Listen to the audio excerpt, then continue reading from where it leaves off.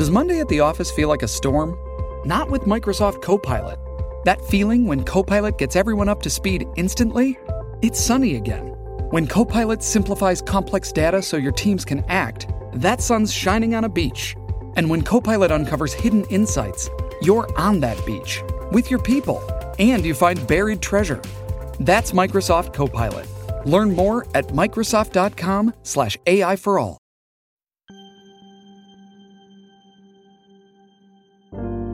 There's a whole lot going on in the world today, so I'm going to unpack and explain 3 really important news stories for us. Have you seen the pictures and videos out of the protest in Puerto Rico?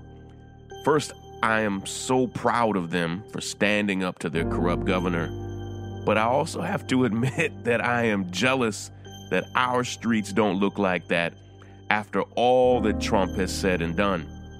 After that, I want to tell you the story of 2 Louisiana police officers who were just fired for threatening to shoot and kill Congresswoman Alexandria Ocasio-Cortez. Firing them, in my opinion, is not enough. Lastly, Israel is now openly and publicly engaging in ethnic cleansing. At this very moment, they are forcefully evicting Palestinians from their home and tearing the homes down right there on the spot. And the whole world is bothered by it. But the United States has made defending the human rights of Palestinians somehow politically incorrect. And today we're going to end with an exciting new update about the Action PAC, the brand new political organization that we formed to take our action steps to a whole nother level. Let's dig in. This is Sean King, and you are listening to The Breakdown. The Breakdown. The Breakdown.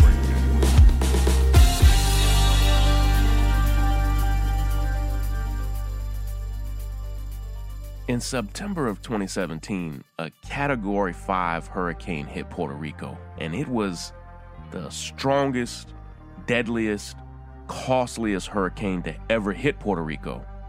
And a staggering $91 billion of damage was done. But that $91 billion in damage effectively destroyed the entire power grid of the island, leaving 95% of Puerto Rico without power. 95%. 95% of the island was without cell phone service, and over half of the island was without any clean water. Here's how bad it was. 4 months after the hurricane hit, 450,000 people still didn't have any electricity whatsoever. We're talking about 120 days later. And thousands of people died as a result, not just of the hurricane, but of the devastating aftermath of the hurricane. And in the wake of it all, it wasn't just that resentment built because of the conditions, and resentment did build, but resentment built because of widespread corruption and cronyism and just gross mismanagement from Governor Ricardo Rosello and his entire administration. And to say that that man has dropped the ball would be a serious understatement, because as billions and billions and billions of dollars have poured in, people have not seen billions and billions of dollars of real, tangible, measurable improvement. And I said all that to say that Puerto Rico has gone through hell these last few years, and the people's nerves are frayed. Then, just 10 days ago, Puerto Rico's Center for Investigative Journalism released 900 pages of private text messages, not just from Governor Rosello, but from 11 of his cabinet members. And these messages were not just grossly homophobic, and they were. They were bigoted, they were anti-woman, and they were disgusting. They were even violent. I'm talking about members of the cabinet were literally issuing death threats targeted toward other American politicians and cultural figures. They would speak flippantly about victims of the hurricane and their bodies, like just gross, horrible, despicable stuff. And in 10 days, the entire island, responding to those text messages, but understand, responding to the conditions of the island in general. In 10 days, the entire island has now been gripped with protest. Multiple cabinet members have resigned. The governor, Rossello, has said that he's now not going to run for re-election. But that's not what people are calling. People are calling for the man to step down or to be forced out. And they're saying to him, no, it's not enough for you to just say you're not going to run for re-election. And now hundreds of thousands of people have packed the Capitol in the largest protest in Puerto Rican history. And I am so proud of the people, particularly the young people there, who are fueling these protests. And I give my support to them. I tip my hat to them. And I encourage them to never let up. Now, I just wish that we could have protests like what I'm seeing right now, that we could have those protests on the mainland. And we have a lot to learn, because you can't just adjust and get used to the bigotry and ugliness of your leaders, because all of a sudden it becomes normal. And all of a sudden, we're talking about less than 10 days ago, the president of the United States literally, not on private text messages, but on public Twitter, targeted and harassed 4 congresswomen of color, telling them to go back to their country. And instead of packing the streets like what we see in Puerto Rico, we tweeted and we Facebooked and we did podcasts, but we need to mimic and mirror what's going on in Puerto Rico. Our nation, and I've said this before on social media, but I mean it, our nation is far more fragile right now than I think most people truly want to admit. And our next story, I believe, is really a sign of that. I love New Orleans, but New Orleans is a lot like Atlanta and other big cities in the South, in that if you go just a few miles outside of New Orleans or a few miles outside of Atlanta or Charlotte or Memphis, you learn real quick that you aren't in the big city anymore. And we were actually taught that when I was a student at Morehouse College. Literally the first week we were there, this is all the way back in August of 1997, we were taught by campus police and others, listen, you are safe on this campus, and on this campus, you are king. Like, you are God on this campus, and you are safe, and nothing's going to happen to you. You go outside of this campus, we can't guarantee your safety. But if you go 15 miles outside of this campus, you might be somewhere deeply problematic. And it's like that all over the South, where you might feel safe in Birmingham or in Jackson, Mississippi, but you go a little bit outside of Birmingham or Jackson, and you learn real quick you're not in the big city anymore, and you might not be welcome. And to me, in many ways, that's Gretna, Louisiana. It's literally just 10 minutes away from New Orleans, but the police department there has a long, ugly history with bigotry. And the whole city of Gretna does, really. And, of course, Gretna has great people. I know great people who live there. But the city stays in the news over all type of racist foolishness. And now 2 police officers were just fired from the department, which does not happen often there. Were just fired from the department after posting on Facebook how they'd like to shoot and kill Congresswoman Alexandria Ocasio-Cortez.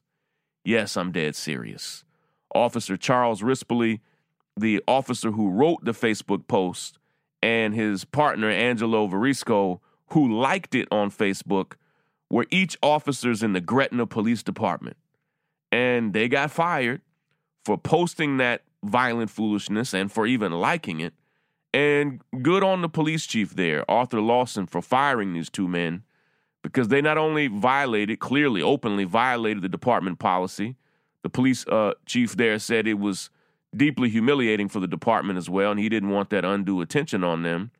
But Charles Rispoli, the officer who made the post, where he said Alexandria Ocasio-Cortez, quote, needs a round, and I don't mean the kind that she used to serve as a bartender, saying she needs to be shot. That officer, I'm glad he's fired, but he also needs to be prosecuted by Capitol Police, because it is a federal crime to threaten the life of a congressperson. But here's the thing. That threat didn't come from nowhere. it's a sign of the times that we're in. The President of the United States has targeted, harassed, and demeaned Congresswoman Alexandria Ocasio-Cortez over and over and over again, not just on social media, but at his rallies and before the press. And when the President of the United States demeans and ridicules and dehumanizes somebody, it makes them a target for his followers. And that's exactly what we've seen happen here. And it's exactly what the congresswomen who are being targeted by Trump, it's exactly what they said would happen. Now, this is a bit off topic, but how wild is it that the officers who threatened AOC were fired in less than a week, but the officer who murdered Eric Garner is still on the force 5 years later? Now, you think the roles would be reversed, that in New York City, which is supposed to be this progressive liberal bastion, that you kill a man in broad daylight with a chokehold that's been banned for 15 years, you'd assume that man would be fired in less than a week, and that it would be hard in the Deep South to fire the officers who posted something on Facebook. But the Deep South will surprise you sometimes. And, I say it like this. I was born and raised in Kentucky, and I moved to Georgia when I was just 17 years old to go to Morehouse. And I lived in the South for 34 maybe of my almost 40 years on earth. And at the very least, there are all manner of problems in the Deep South. But people in the Deep South have confronted racism and bigotry in an open way.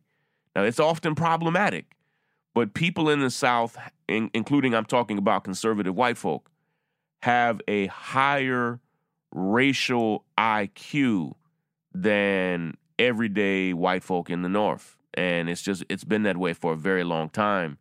And we see often officers who end up being held accountable. We often see them being held accountable in the South. It doesn't happen a lot anywhere, but we see some of the convictions have happened in the South. We see some of the terminations happening in the South. In New York, not so much. Now, I have one final story to cover for you, and then I have some very good news to share, all right? The breakdown. What do you really know about Israel and Palestine? Now, I know you know there's a conflict there. I think the whole world knows there's a conflict there. But I think I may need to do a whole episode just breaking down the conflict, unpacking its origins, and just breaking down where that conflict stands today. Now, here's the thing.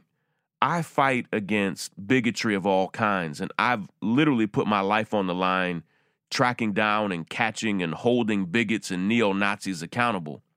White supremacists are literally in prison right now because I identified them, tracked them down, caught them, and literally forced them to be prosecuted by authorities. So listen, I'm against all forms of oppression. I'm against anti-Semitism, but I'm also against Islamophobia. And right now, though, I need you to understand that Palestinian people are routinely being violently oppressed, not just in the land that we now know as Israel, but in the land we know as Palestine. And just yesterday, horrible videos were being released of law-abiding, nonviolent, unarmed Palestinian families being forcefully removed from their homes, homes that they owned and built on their land. They were ripped out of their homes, and within hours, the Israeli government brought in bulldozers to begin tearing the homes down. And it was devastating.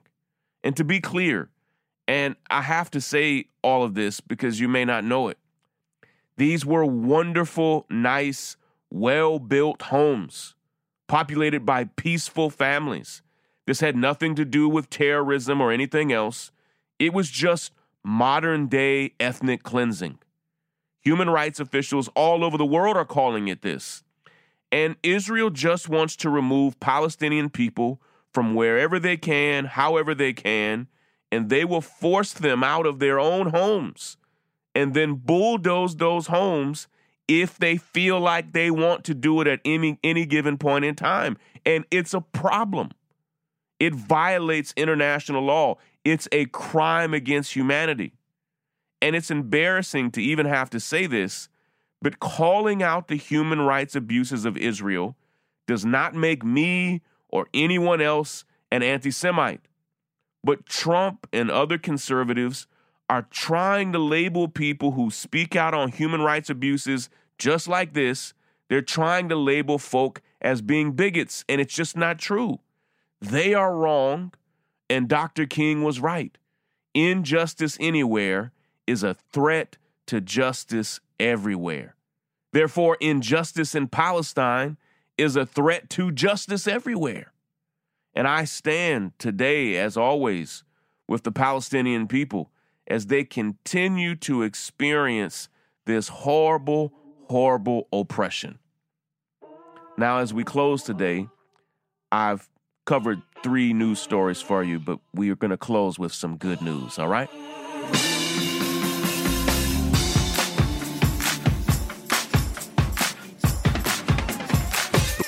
The breakdown. I am super excited and do have some good news to share with you. Now, over 21,000 of you have signed up to be a part of what we call the Breakdown Crew, and you're taking action steps with us. And for those of you who may be listening for the first time or don't know it, on over half of our episodes, maybe as many as 2/3 of our episodes, we have action steps where we take social and political actions together, charitable actions together, just to magnify their effect. And we have already changed laws, introduced laws, called out corrupt politicians. Our work has led to the arrest of brutal police officers. Like, we're getting stuff done already, and that's just with the power of this podcast. And at thebreakdowncrew.com, over 21,000 of you have signed up, and it continues to grow every single day. But we announced just this past weekend that we are making the Breakdown Crew into something special. We're making the Breakdown Crew into a political organization that we call the Action PAC, just so that our actions can have a deep and lasting impact.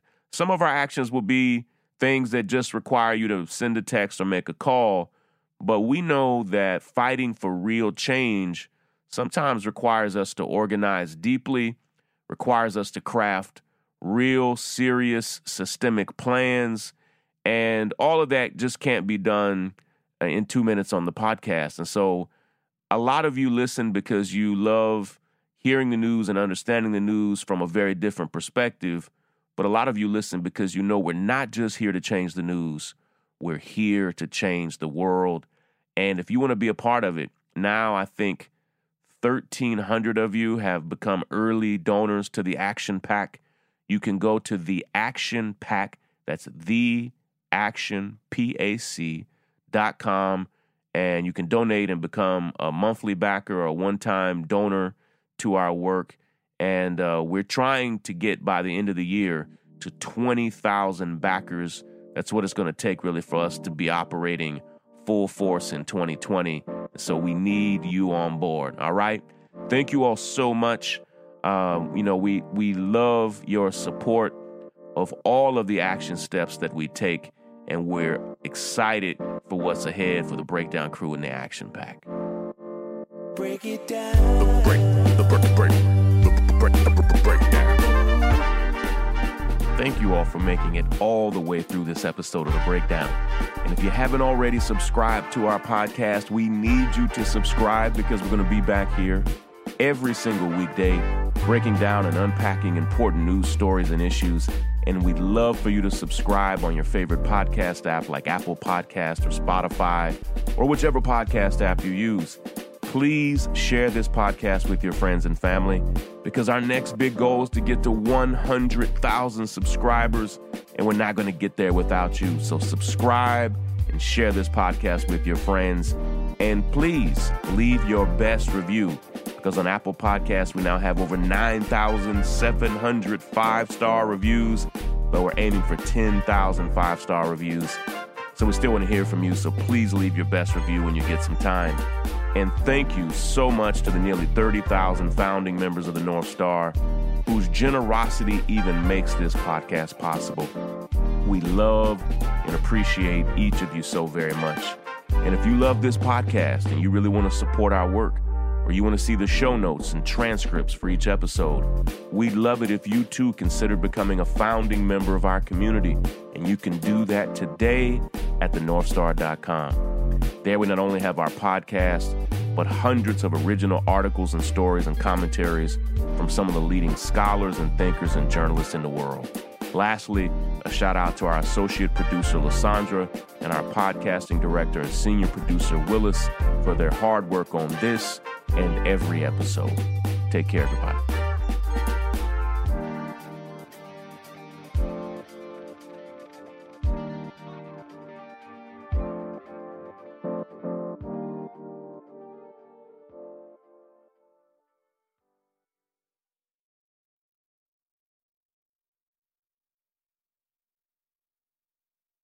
Break it down.